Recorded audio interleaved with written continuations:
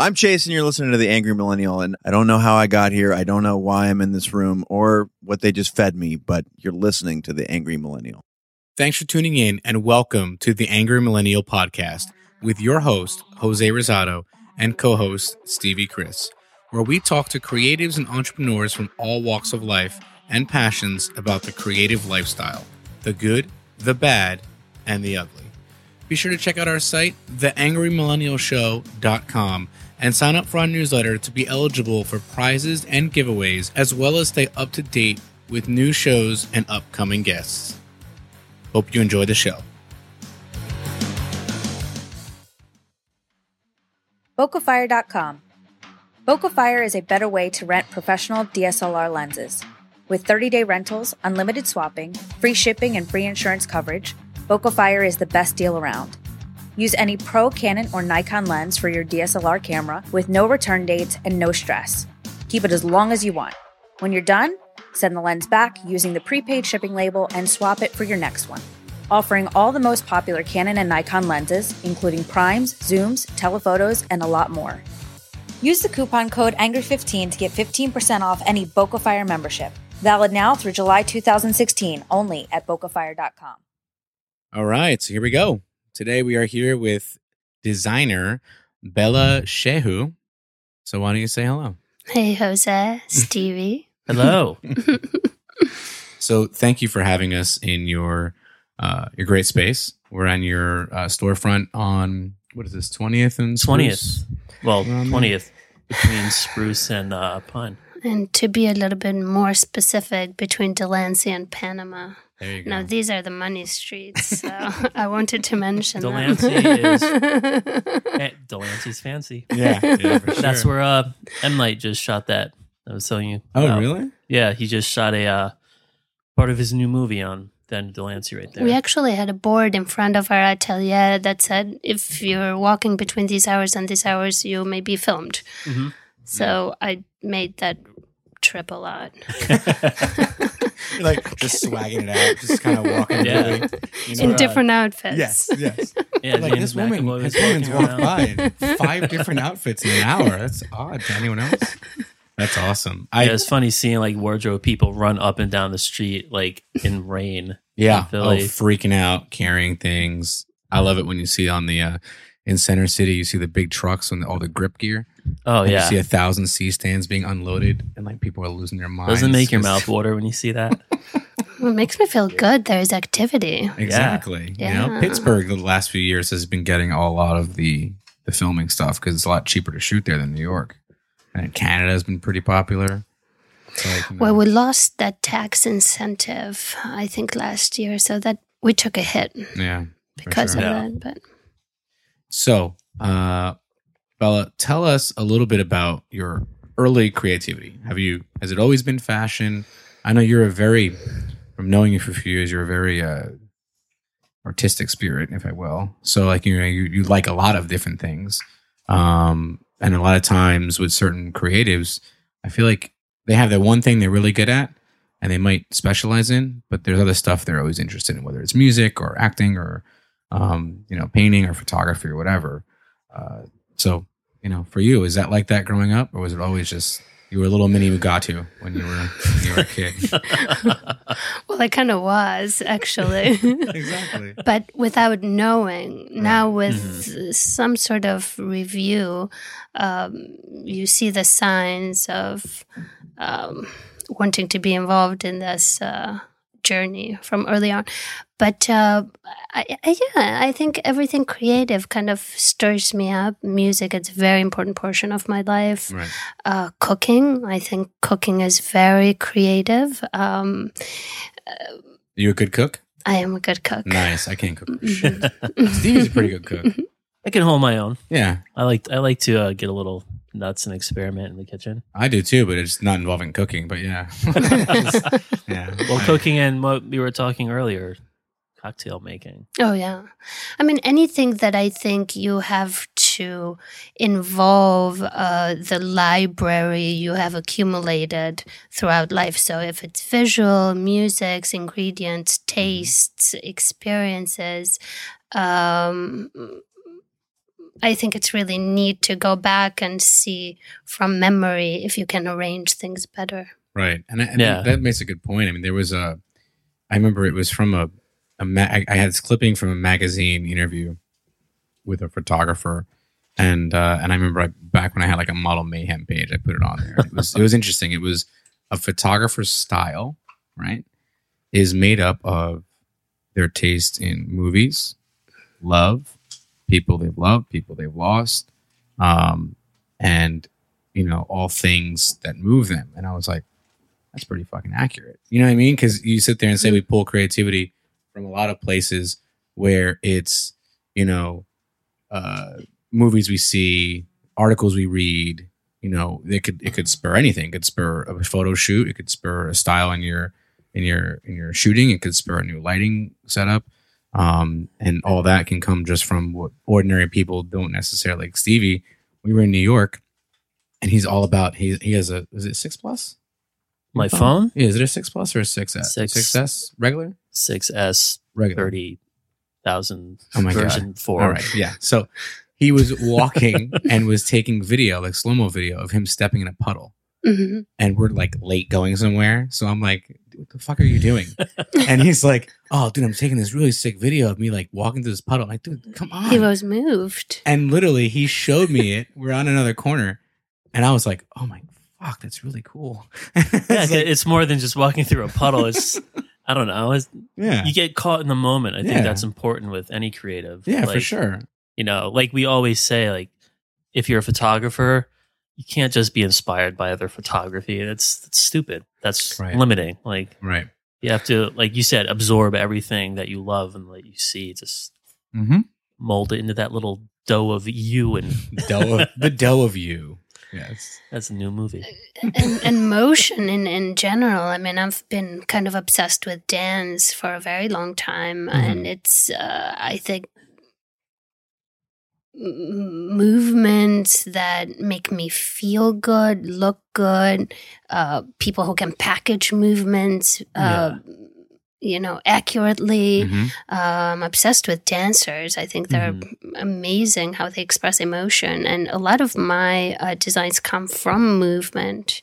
And not just the shape of the body. It's like the timing, the velocity that, in between. It's very pretty precise neat. movements, but at the same time, very open and free flowing. I mean, I noticed that. I mean, correct me if I'm wrong. A lot of your designs, they do kind of, they're not, I want to say, what's the opposite of inhibit movement, but they kind of have this look where they kind of like you can actually move around in them, and that's the idea. They kind of have to add to your existence and aid you and not hold you back, even if it's by feeling that you have them on. We made the joke when we started that you said sometimes you talk like you have a dog with peanut butter in its mouth, right? So kind of leads to my next question. What is your nationality? I am Albanian. Albanian. Okay. Born and raised. Born and raised. What? So do you think your nationality plays at all into your work or stuff like that? Well, I would say that it plays in my existence. So anything that pours out of me has something to do with it. But I think the environment that I grew up had a lot to do with the way I perceive function, shape, practicality, aesthetics.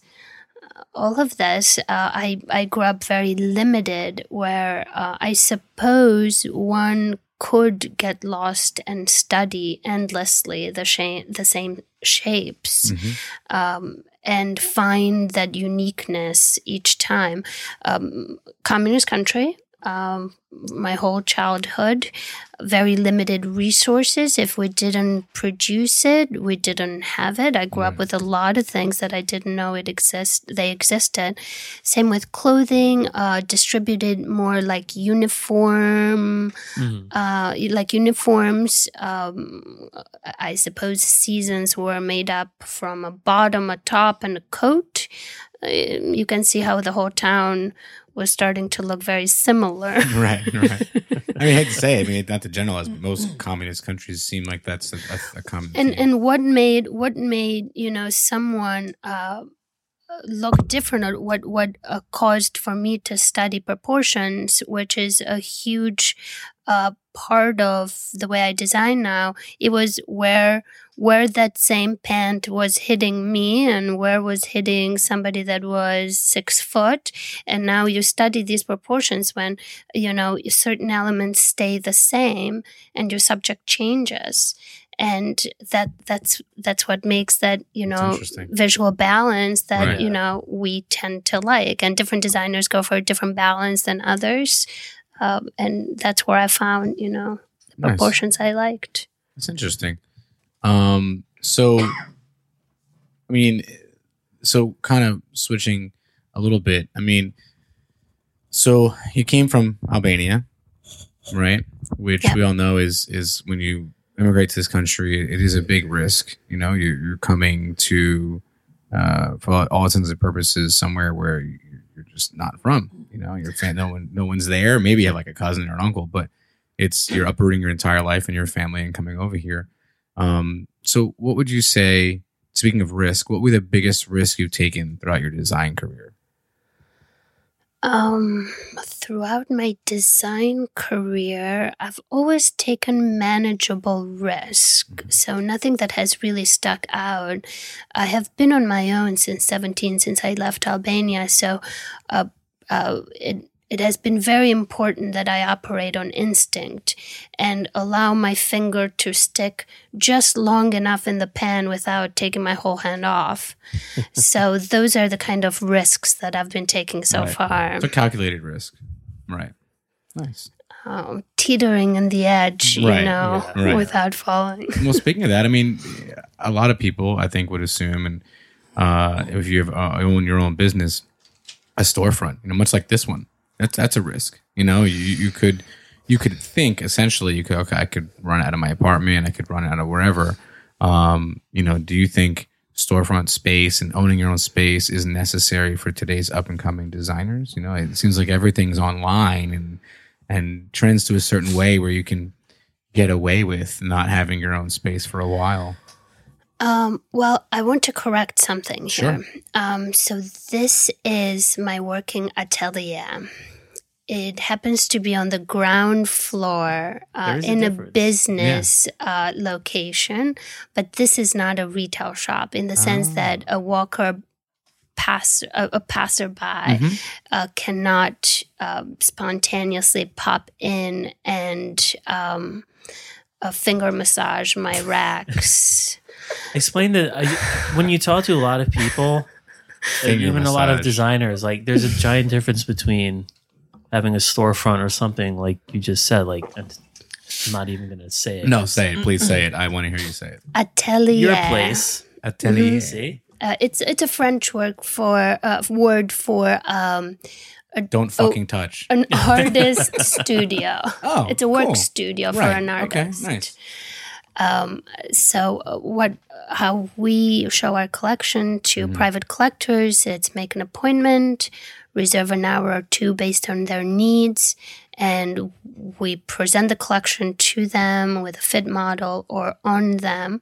Pretty much how it was done from the 20s to the 70s till ready to wear. Because you see that word tossed around a lot with designers. What, ready to wear? No.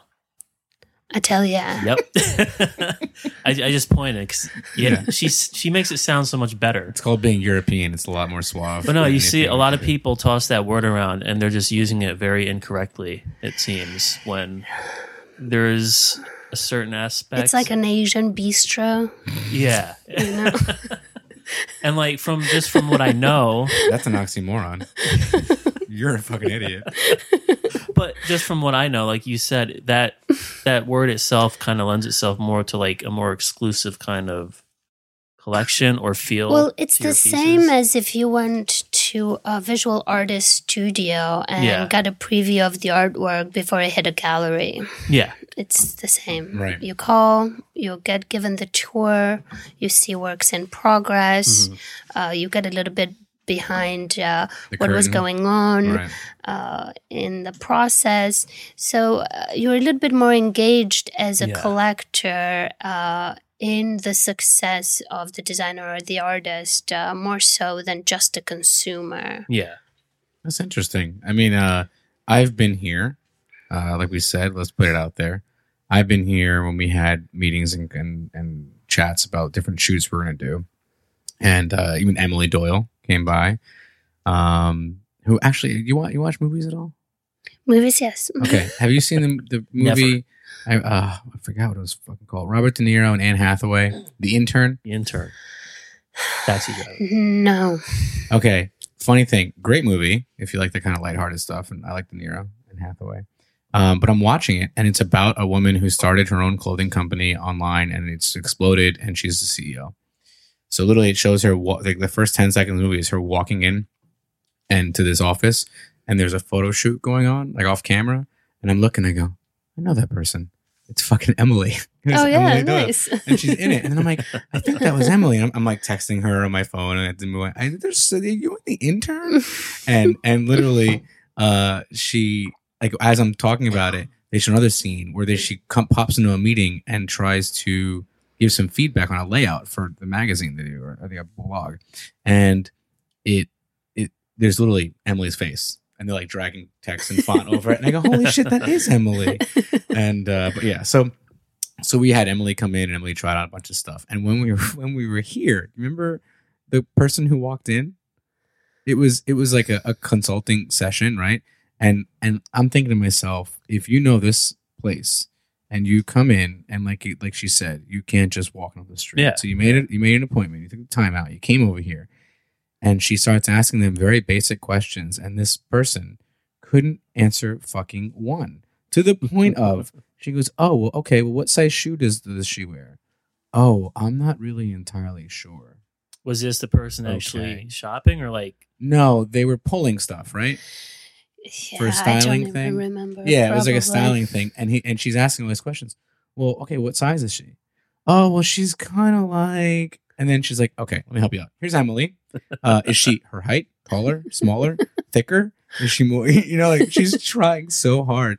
And me and Emily are just sitting there going, how the fuck do you not know this stuff when you come in here and you're expecting to get, advised or pull some things. And we're just sitting there going like, dude, this. Who knows? Yeah. It's part of that pre-planning you were talking about that is absent with a lot of stuff around here. Yeah, but this is the beauty of not having the door open because you get a lot of that a day. Yeah, every day. So there's a lot of black in here. Do you have any pastel colors or do you have an Easter line? No, get out. Actually, that's actually a very funny story how that's turned all black.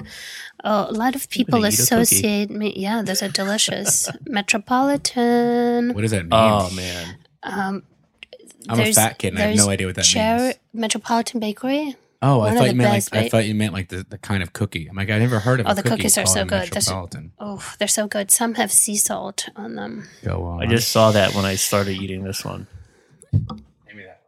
So just so you guys know, she lured us in with a whole stack of cookies. And grapes. I feel like a Greek god. I feel like someone's feeding me, even though I'm feeding myself. Food is always important. It is. I am a servant. That's my favorite thing to do. I like to host. That's that's what I picked up from Jesus. Well, now that I know that, living 5 doors down from Jesus. You. So, going back to black, I have a lot of kids that see the line online first, and because of the imagery and the consistent color black, they kind of put me in a genre of designers which I enjoy thoroughly being there, but I'm not sure that's how it started. Right. And it's dark and moody and avant-garde, and it's neat. I allow it to shape me sometimes, but in practicality, being a small designer, you are limited with suppliers. You're talking about any fine technical fabric. I use a lot of technical fabric. That's what I'm known for. You're talking about anyone who's not a layperson. What is technical fabric? What falls into technical fabric? Technical fabric, it's something where current technology of weaving fabric or treating of finished fabric has been applied. And the fabric becomes more than a malleable piece to cut and sew. It has other properties such as will protect you from the environment. Oh, so will kill bacteria, will wick your moisture, protect you from the sun, water, SPF, UV protection. They're stain resistant, they're treated, they're wrinkle resistant to make your life easier. So fabric that it has these current applications that aid the urban ninja to operate. I love that you said that seamlessly. I just want to be a fucking ninja, so I'm going to design around that. The premise of that, urban ninjas. Yeah. Do you do menswear? Because I would like an urban. Well, I ninja do suit. ninja wear. So ninjas know no the sex. Men who exactly right. Ninjas are like asexual. That's right. Well, you'll never see it because their whole purpose is not to be seen. Exactly. So there's a contradiction there. There's 3 dudes in here wearing ninja outfits you didn't see. Thought I felt a sharp pain in my back. So, very large minimums to buy fabric. So it makes sense to buy black. Right. You can always like use you that. said, you can buy it in bulk. It has a lot of different properties. You can use it. It's very versatile, So in terms of being a small business owner, right? You have to make smart decisions. These are like business decisions. You don't want to have a bunch of fabric sitting around that you're never going to use. Right? Absolutely. Okay, cool. Well, I know we were talking about this earlier, but being a photographer in Philly, there's always a stigma relating it to New York. I mean, I didn't want to act like we were bashing Philly because it's come up a few times with different things. But being a designer in Philly, what do you think that scene is like? Do you think it's a strong kind of fashion community in Philly? Are there any designers that you see that you really like, and you think there's potential with some up and coming people around here? Well, this is a great incubator. I've always said this if anybody asks. Not only for the reasons that it's an environment where you can make stuff happen at a manageable cost. Right, cheap rent, cheap space, But it's a good test market too because it's a brutal market. Philly folk, it's not easy to win over. It's going to make you do some flips and tap dance and juggle at the same time. It's so if you manage to entertain them and keep them interested, you pretty much are going to kill New York or anywhere else. Especially in my genre, as we said, when you think of that, you don't think of Philly. You think of Berlin, Tokyo. Correct me if I'm wrong. To me, and see when I came across your stuff, and I don't know anything about fashion in terms of Americans, but I would like to think, like you just said, a lot of the bigger things come out of Europe and Asia. So you figure if someone's worth their salt, the first thing I thought of is they're not fucking from here. They're probably European and just live here now and are bringing that aesthetic and that taste and that sense of style that like you said, the very purposeful, there's urban kind of style that you see all the time, like you said, in Germany and other countries and stuff like that, but not necessarily in the States. I wonder why. That's a good. We're a lazy, obese country who loves country music. I don't know. Perhaps the visual stimulation, it's not of that kind to promote aesthetics. And, when I go to Europe, we'll go on and on about, that cigarette pen, the most norm core item and study the proportions of how fine of what the dynamic is. And I wonder, and I'm like, and I catch myself sometimes, like last night I was with two guests that we kind of nerded out on each other's outfits in a different way. Right. It's like, oh, I like that, mesh combo and where it hits your shoe. And I wonder if, that aesthetic, it's not promoted enough for one to not get innate pleasure out of displaying it or viewing it. Right. And once you're in it, it's like a drug. It's like, I live for that black on black and, and it's just very pleasurable. Yeah. I mean, it's so, I know enough. Really. Right. But I know enough about fashion to say like, there has been a sense of casualness the last few years being big, like people wear yoga pants all the time now, leisure. And, right. Yeah. Leisure, like where it's like sweatpants are, joggers and all this stuff is now commonplace. And it's, I feel like, I'm not going to lie, I'm a t-shirt and jeans kind of guy, but at the same time, I've always respected people who put a little more effort in their appearance and every day came out in a nice coat and a button down and just had a sense of style. And I've been noticing that like that's hopefully, starting to take a little bit of a turn back where the people we've met recently, I mean, you take for instance, Drew, right? You take for instance, the magicians. So we had some magicians on, we had a musician on who literally wears suits from the 20s. Like legit. That's pretty cool. Between the 20s and 30s. And that's it. And every day. Right. Every hour of the day. Yeah. He looks like he's going to kill me if he hears this. That's fine. But it looks like he stepped right off a Boardwalk Empire set.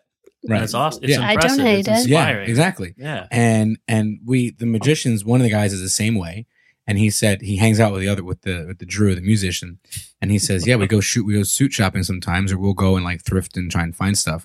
And he goes, I go, well, why is it? He goes, it's just like, things were just better build quality back then. It's true. Because to and it's say how it makes that, you feel too. right, and to say that you have a suit that's 80 fucking years old and it still works.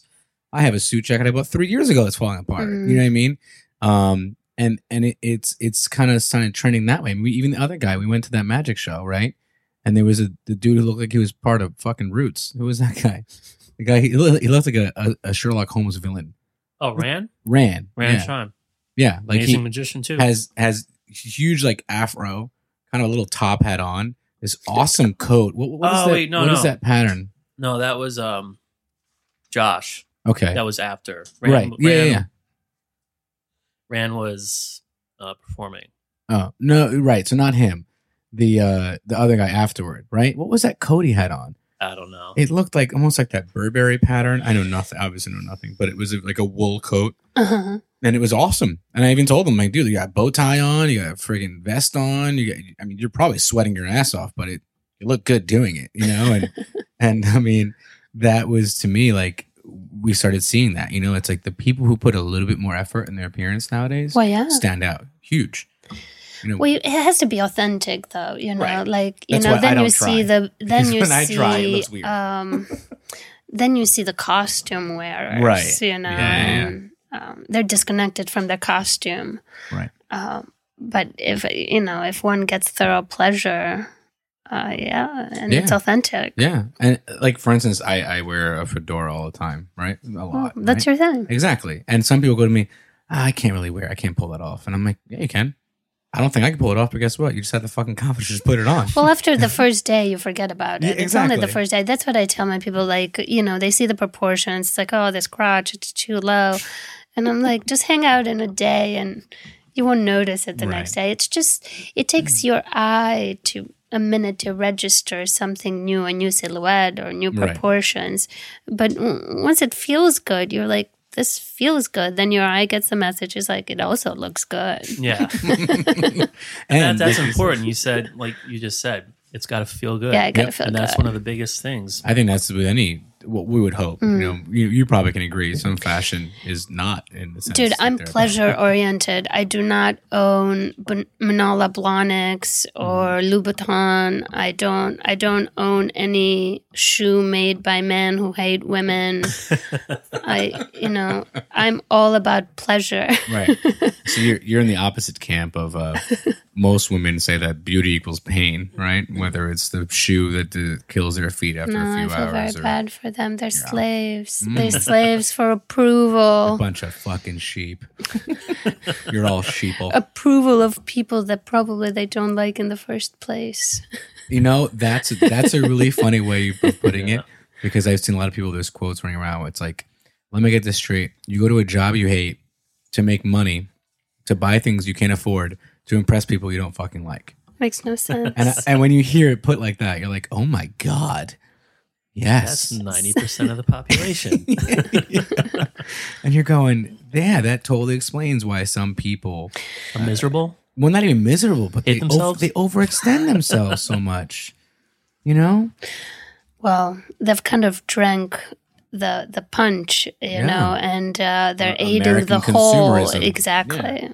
Yeah. And I mean, I get it. You gotta stir up the economy in the country you live in, but lack of individualism. I mean, in that story that you told, there was a lot of defaults that are less than perfect. That right. Then you sit there and say, now, correct me if I'm wrong. Sometimes people joke and say, even people in communist countries look at America and say, you might think it's great and grand and free, but there's some similarities in the way some people operate or the way things are. I mean, maybe you can tell me, being from that kind. It's a different kind of propaganda, right? But it's a propaganda, right? Exactly. So did you move from Albania straight here? Like, you've always lived in Philadelphia? I lived in Iowa for. Wow. This is very funny that you transitioned here because Iowa. You like corn. Actually, I think she did, and that's why she came back from Iowa. So that was the first place you went? Well, I'm going to make this very quick. Yeah. So I hear of America through 90210 and Melrose Place. So 40-year-old actors playing high school kids. Got it. Yeah. Were they? I don't know. I believed it. No, I fell for it. One of the I had no idea. Towns in the country. Right. Yeah. Well, I didn't know that. Yeah. I didn't even know what 90210 meant. Yeah. Do you know? I thought I do know. But I thought it was just like a number. Right. So I'm seeing the show dubbed in Italian with very bad reception, with an antenna made with a hanger that my dad made. And I'm like, that's the place. We like found it in the map. I was like, what will it take me to get me there? I made it my whole family's project for a whole year. We found a program. We got me there. And I come to Iowa. This is pre-internet in my country. We actually had to dial 0 to be connected to our friends still when I left. Right, like an operator. Yes. Right. So the operator was pretty much the fortune teller of the city because they knew every outcome. That's It's fucking crazy. Wow, yeah. They were the gatekeeper, Secretary of State. So come to Iowa. During communism, the idea we had of capitalism was very different. Everybody's kind of brainwashed. They get up and do a work, and it's like a Truman Show. So we were kind of told about the Truman Show. Well, I come to accurate. But it was more exaggerated to make sense. Yeah, of course. Well, I come to Iowa, which is not 90210. I was like, it's just a little bit different. I swear, I called my family and I said, that place does not exist. It's like, it's a set. And I truly believe that I actually did fall for that. And I cried for 9 months to go home because it just wasn't convincing me that that wasn't a set. Yeah. And it actually didn't exist. That's I think It's Always Sunny would have been a more accurate. But you know what's sad? That's actually filmed in LA. So you know what I mean? Like, it's the same thing. It's fake too. It's about Philadelphia. They film the outside scenes here during the summer. Yeah, exactly. Most of them. Yeah. And like a week for the entire season, you know? That's really interesting because it I mean, you have these notions of what you think something is, and when you come from a foreign country, when you look at things through a certain glass, where, I mean, you ask anyone, I've been to like Spain and Argentina, and I ask them, what do you think about the States? And they go, oh, you mean you guys, the fat people who wear camo and go hunting and love their guns? And I'm like, don't forget going to church. Yeah. And I'm like, with you know their what? guns and Yeah. You know, they think it's like people in Texas, like everyone just carries a 6-shooter walking around the malls. And well, in Texas, that's accurate. Yeah. Go a little north. It just looks different. The outfits are different. Exactly. And it's I mean, it's weird, but like you said, it's totally understandable, you know? When you came here, when did you figure out Iowa was Iowa? Like, when did you figure out, like, while this is not 90210, there's other places I could go that might be better suited for me? When I left it. So when I came to Philly, it was, oh, shoot. This is closer to what I had in mind. Right. Hear that? New Philly's York closer and to Philly. 90210. Well, So when was that? What year was that? 97. 97. Nice. So you've been here a decent amount of time to see the city grow. Oh, since it has. I've played my part. Yeah, for sure. Nice. That's awesome.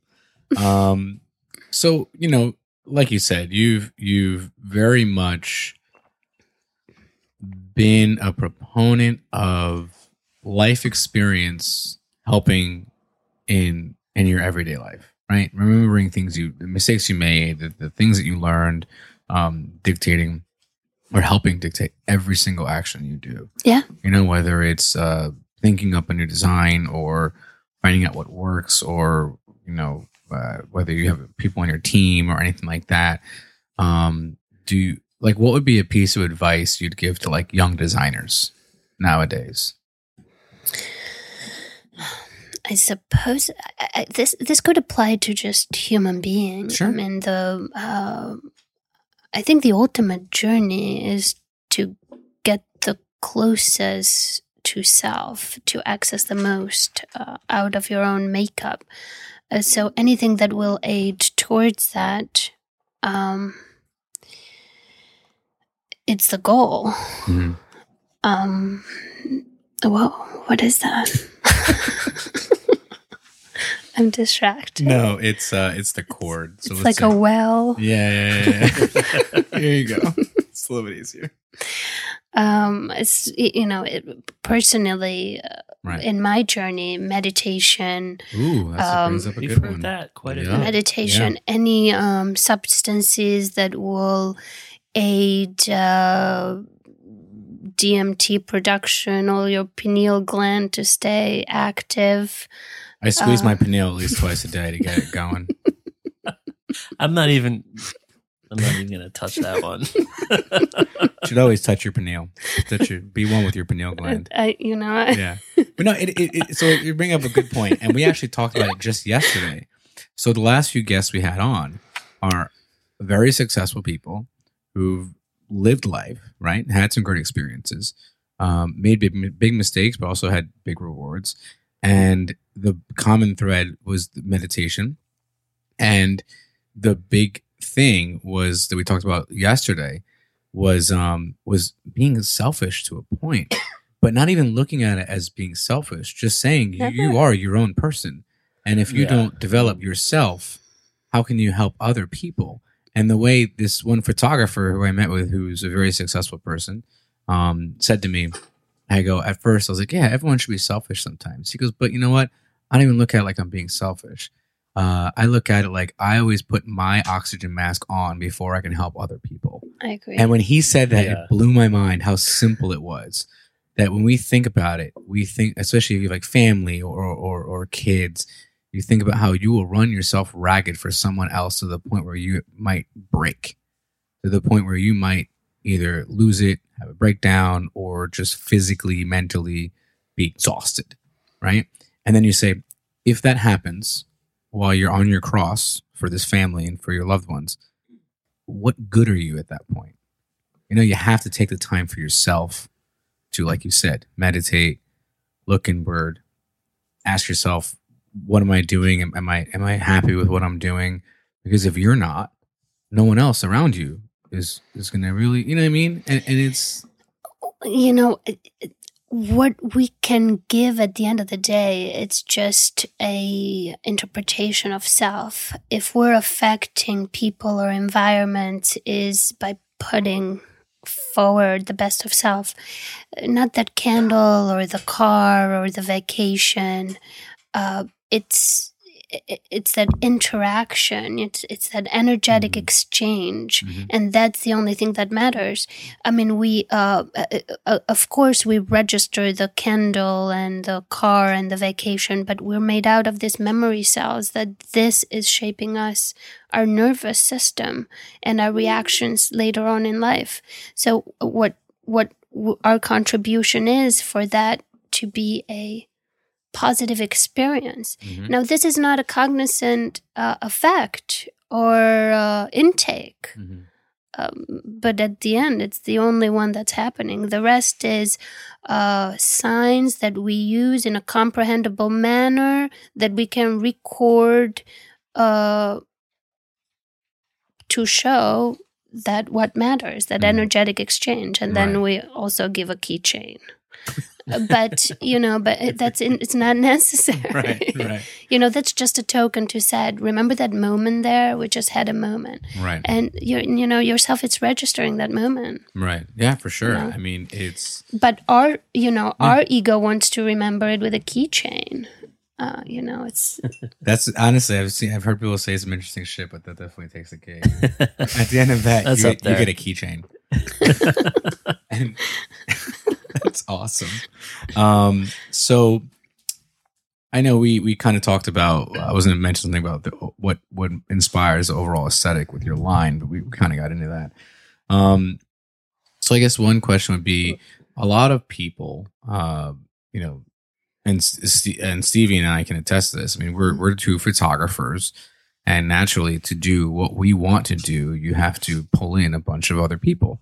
So other creatives, whether it's hair, makeup, design. Yeah, you need that team. Right, you need a team. And, solid team. And a lot of times there's always, like we said, there might be some things that attract us to work with other people. And then sometimes there's just other stuff, where it's like, it's not anything necessarily we can view from a book or a photo someone else took. It's, do I gel with that person? If I meet them, do I get along with them? Would I want to spend 12 hours on set with them? To speak to, if it's a designer, say for you, it's like you said, does it mesh? Do you complement each other? Are you inspired by them? Is that the reason you want to work with them? Right. But it goes to that energetic exchange. Right. Once you feel that, then you've understood altogether that the common goal is to extract the best of one of us, and so we're here together with that common goal. Yeah, so once you have to feel that energy. Yeah, once that's established, there is no conflict, because you kind of weave through it, as you see fit, again keeping in mind that common goal. Right Yeah, I mean, so if you know that, what do you think what do you look for with creatives you work with? Well, since I have this opportunity, and maybe some people will listen to this, sure. I am open for a team. Yeah. I don't have that team. I have elements of that team that, I crave. I go back to memories and reminisce, and, I open energetically for that to happen again. But I don't have that team that I can fall back to, that I can come up with a concept, or somebody else can come up, and then we get together and continuously do great work together. Yeah. And it's interesting. I mean, you can appreciate that with all that we do, egos, unfortunately, are involved at some level. Yeah, you gotta filter that shit out right away. Exactly. But I think that's the biggest thing sometimes is like that's when that energy that you're starting to feel as soon as the ego, that just kicks that energy's ass to the curb. Yeah. I cut it with a machete right off the bat. I mean, I have a bad reputation around that. I make people cry. She says machete. Nah, I'm like, gotta kill that. Yeah, dude, she's a fucking urban ninja wear designer. Come on. I think that's included on some of the tags I saw. But machete included. Yeah, you know. But yeah, I mean, and that's something that to me sucks because, like you said, if people can get an overall rhythm of working together, if people can align their creative goals, right, visions, holy fuck, that would be a really powerful. It's just making music, you know. You need the bass player and the drummer. You know, we all need to be symbiotic. Exactly. It's so sad how sometimes it's hard. Yeah, because you meet with someone, you might gel, but then after a little while, someone has some problem, and then that metastasizes into more of a thing. You got to stay open. You have to keep everything open. The team has to be solid. You can also appreciate, and I get it, with some designers around here or anywhere, that they also say, while I love working with certain core individuals, I also want variety. So I don't want the same thing all the time. Maybe you might find that with certain photographers, certain creatives, you're getting the kind of the same thing over and over again. Maybe you might approach it a different way. And then you go, okay, let me just dabble around here. And then some people, again, egos, get involved and say, oh, well, we're not working together anymore. Oh, I saw you shot with so-and-so. Oh, I thought we were going to do that, you know? And it's like, dude, it's not that serious, you know? But it's all such a balancing act. I mean, well, we could talk about that shit. I know that's a human flaw. The victimization portion. It's you know, I can't protect people from that. That's when she's like, bye, Felicia. If you have a good energy, you have good ideas, and it clicks, do it. Right. If it works better with someone else, do it. Yeah. I'm not gonna lie. I've been guilty of in my head self-sabotage, you know, type stuff. I mean, we all do. We're creatives. Right, of course. That's part of our nature. Like I was telling her earlier, I was waiting for her to call me out where we had that meeting and we had like extensive talks about things you wanted to do. Yeah, what happened? Like, I got laid off. And with the camera company? No. I was working. I had another job working for a New York company that I worked from home. So I was doing that, and that was, you know, helping with, you know, the new life I had in the suburbs with 2 kids and all that. And I lost my job. And in my head, I'm like, I can't start shooting for fun and personal work and all that. That's exactly what I should have been doing. Yeah. Just get lost in creative. But that's the funny thing. It took me 7 months of looking for work and just concentrating on that and being angry and being unfulfilled. And you went through a big learning process. Yeah, until literally I started this. Yeah. Okay, I'm going to go back to your puddle video and meditation and your paralyzing moments. That what is that moment that what is in that moment that grabs you, you know, that you need to document it, is that moment it's allowing you to get lost in it, even if it's 2 seconds or 10 seconds or 3 minutes or a full day. So that is meditation. Yeah. You know, I think that's part of being creative. It's getting lost. So again, when you're in a room with a bunch of people, not only the finished product needs to be solid, but that moment, that environment needs to allow for you to get lost in meditation, which is your art. Yeah. No, and you can probably appreciate this. People say a lot of times when you're at your lowest, darkest point, make art, right? And sometimes, and it sucks to say it, when you're in the shittiest place in your personal life is when you make some of the best art, right? Yeah. Look at like musicians, right? Painters, photographers. And then it's almost, I've gone through this where I almost scare myself and say, if I'm happy, does that mean the work's going to suck? Like, do I literally have to be in a bad place to start making actual really cool shit?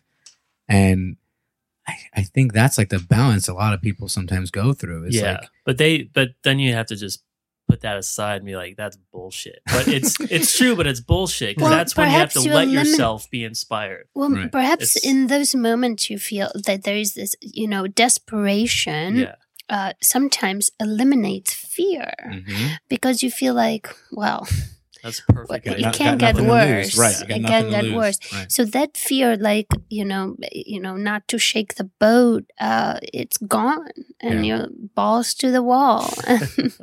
Which is such an odd saying. I just thought about it. I feel literally just putting your balls to the wall. But I feel like, how did that originate? Because I have no idea. I can only picture a sliding French bulldog doing that.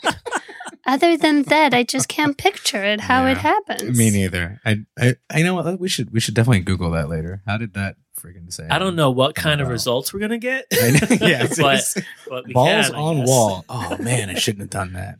Why is that stiletto doing that thing it's doing? So speaking of fear, like you said, I think maybe Stevie can agree. No, I cannot. Fuck you. I'm gonna say anyway. That you as a person have definitely always had an aura, right? When I knew you and never met you, we had similar circles, and then I finally met you. It was the same exact thing, and you know what all that was? Confidence. That's all it was just confidence.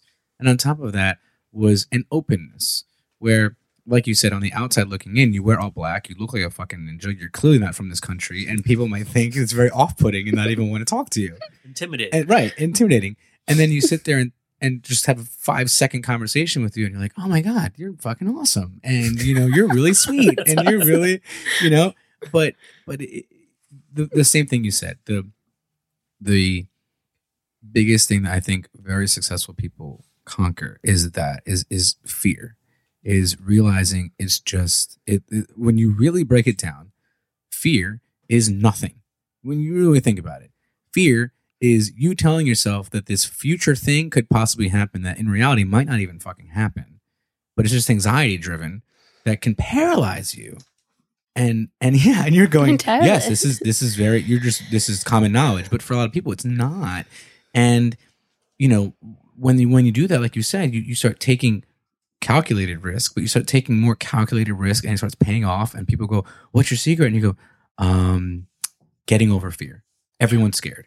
It's actually very easy, not to do, but to grasp the concept. To then practice, it's a little bit harder.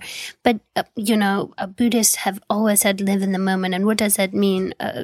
Don't get tangled in a future that doesn't exist. It's not here yet. You're sweating something that you don't, you're taking for granted that it's going to happen. So if you don't fear the future and if you don't wallow in the past, so if you just stay in the moment, that's the only mantra you have to say, you kind of, it might, right now it's good. And then right now it's good. And right now it's good. And if you can just check yourself every now, you're fine. Yeah. I mean, what would you say has been your biggest failure?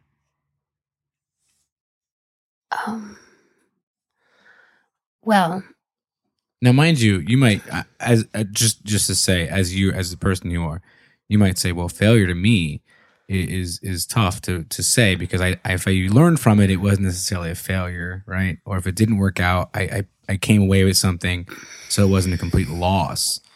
But that was standing. What was something that you just... Well, failure is a portion of self malfunctioning. So I'm not going to acknowledge that. I'm like haywire when I feel failure. The second I said the word, it's like, this motherfucker. Let's see how I can. Yeah, I'm not going to answer that fucking question. But that's so then when you're out of malfunctioning, when you're screwed on tightly, you're like, what? That had nothing to do with failure. I feel, I feel bad that I got roped in that experience of feeling like that. I'm sorry, self. I was malfunctioning. Hey, self. Let's start over. So you have to look in the mirror and be, hey, stupid. Yeah. Don't do that again. Yeah. So let's see. You told us about when you came to this country and went to Iowa thinking it was Los Angeles, and you got a rude awakening. Yeah, you got a rude awakening. And that helped then put you on this path. What would you say has been your biggest breakthrough in like the last 5 years? about 4 years ago, 4 or 5 years ago, I grasped a concept that what was I thinking? You kind of my mentality was that you kind of have to play the cards you're dealt. Mm-hmm. Yeah. And about 5 years ago, through different friends and practices, I let go of that belief system, and that was just a huge turning point. And you pulled the ace out of your sleeve. Yeah, I don't know what tricks I did, but it was just like, everything was doable. Yeah. Just nothing seemed unattainable, dreadful. Right. Yeah. Do you believe in? So there's some people who think, okay, have a big goal, have one that scares you and scares other people, and motivates you. But then the more practical thing is work on it a little bit every day. Like, don't let it overwhelm you. Put yourself in a place where you can feel the sense of accomplishment, even by saying, oh, I sent out 2 emails today for whatever the thing you're working on is. Okay, cool. Like that, you made some progress that day. I kind of feel that you have to align yourself to what your goal is, and we're kind of not super clear on what our goal is, and I would hate to limit it with words. Right.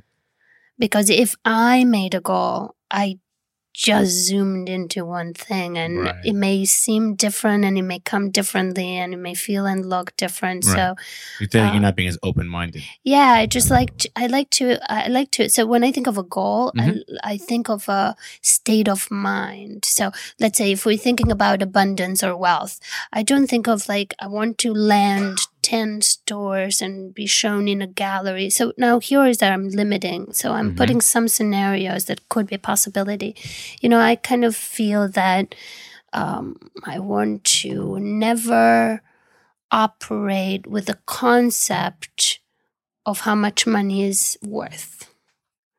Like I'll go very broad. Right. If you don't have that concept, then you don't have limitations. Right. Yeah. Yeah. I mean, so some people I've heard recently have a very similar outlook and say, I'm not going to say I want X amount of dollars in my bank account. I'm not going to say I want a big house or whatever car, right? I'm going to think a little broader and say I want to have McLaren. No, not a McLaren. I want to have the ability that if I want to take a week and go somewhere, I can. Yeah. If I want to go to a friend's wedding who's across the country, I can. And like you said, that freedom, yes, while you have to be in a certain monetary place to get to that point. Well, maybe, maybe not. So the idea is just to get to that point. Right. Perhaps it might take a monetary achievement, but have you heard of that French story with the fisherman? So the fisherman is out of fishing, docked, taking a little nap. A couple of tourists go by and say, "Hey, what are you doing?" "I'm taking a nap." Shouldn't you be out fishing?" "Oh, I went fishing, came back, and I'm taking a nap." "Well, that was pretty soon. Just go back, catch more fish." "Why?"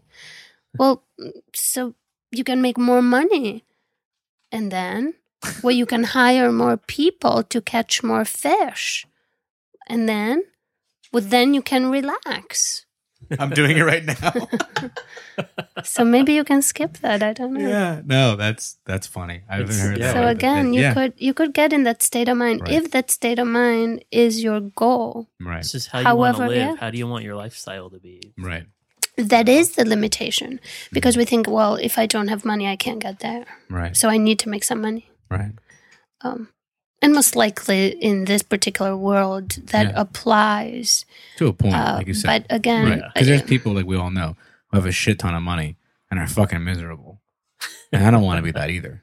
I never want to be the guy who has it all and says, "Wow, like this fucking sucks." Yeah, I don't ever want to be the one to take anything for granted. Yeah, and we all do to an extent, but I don't know. I think. So here. You transitioned. No, that's fine. So, you've always had this idea of being a designer, right? Did you ever have any odd jobs over the years? Yeah, I was a waitress and a bartender till I was 22, but then I started doing this full time. So that was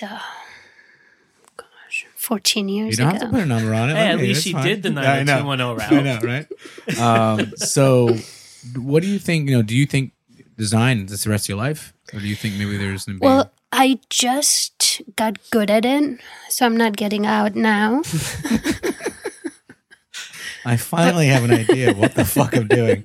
I'm in it for now. Yeah. But I hope not. Yeah. I want to do something with food. I want to do something with film. Some sort of, again, it goes back to food, some sort of a farm living. Oh, wow, really? I want to... well, the Urban Ninja clothing allows you the mobility to farm in all black. That's right. So you really have aspirations to live on a farm and grow your yeah, own food? I imagine more like a modern glass and concrete structure. That sounds sick. Yeah. In the middle of the greens where you can hear running water, an educational program. It's involved in this aspect. Right. I think teaching that way of being and not in a very tight focus and just in a very broad of eating, thinking, producing, enjoying. Closer to nature in a way. Closer to nature. The reason with nature is because you get closer to self. I think you eliminate a little bit of the noise. Yeah, of course. In an urban environment like this, everybody's energy kind of seeps into you. So a kind of buffering yourself to get a closer look. It's necessary. For sure. Yeah. So last question here, about an hour. Kind of flew by, right? It wasn't so bad. Had a great time. And so as you are someone who makes things, granted for yourself, you want to design things that you like, right? But in reality, they're for other people. So we asked this question to a lot of creatives. If you couldn't share your work with anyone, would you still design? Yes.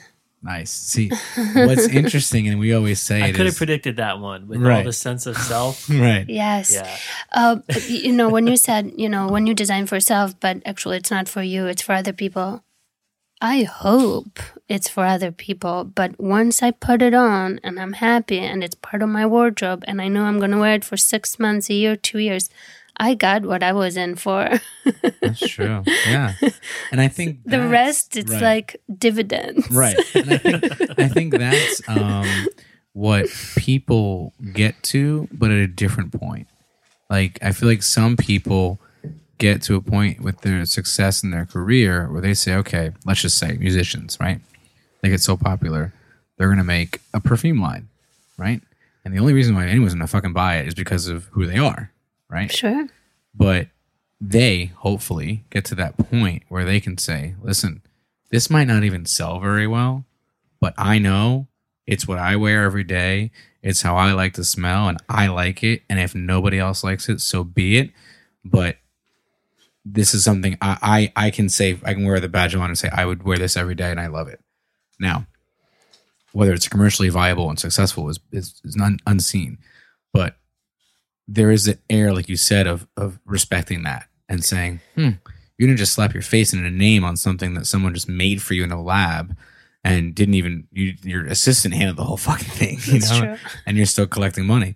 But for some people, they feel like they have to have an amount of success in their career to have a proof of concept to then get to that point.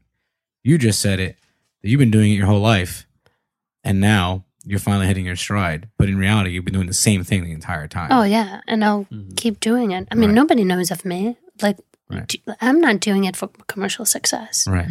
I mean, I'm entirely irrelevant. But to me, I'm incredibly successful. Yeah. And if you think about it, success in reality is a very objective. Yeah, right? it's everything's so subjective. Right. Success. It's like, I mean, I'm very pleased with what we accomplish during the day, and I end up with cool gear and great interactions. Right. And in the end of the day, I mean, like you said, that's, what more can you ask for? I couldn't have shaped the day better. Yeah. If you can work for yourself, be comfortable with what you want to do, knowing you don't have to wake up, go to a boss every day, and you can wake up every morning and be like... Can you imagine her in a cubicle? No.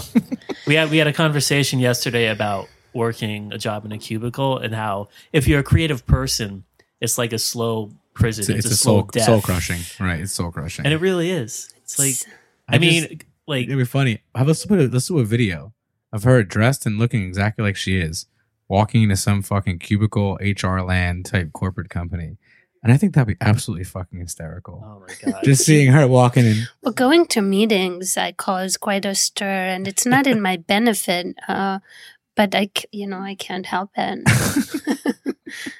It's who you are. It's, Yeah, for sure. Why the fuck would you get away from that? Yeah, totally. No. Listen, Bela, thank you so much. I hope you enjoyed sitting with us as much as we did with you. Jose just waves across the table while holding a cookie. I do it. I wish I had taken a photo of that. I know. I've been holding this thing. I've been holding this thing for like half an hour trying to decide how I can finish it and not be chewing into a fucking microphone.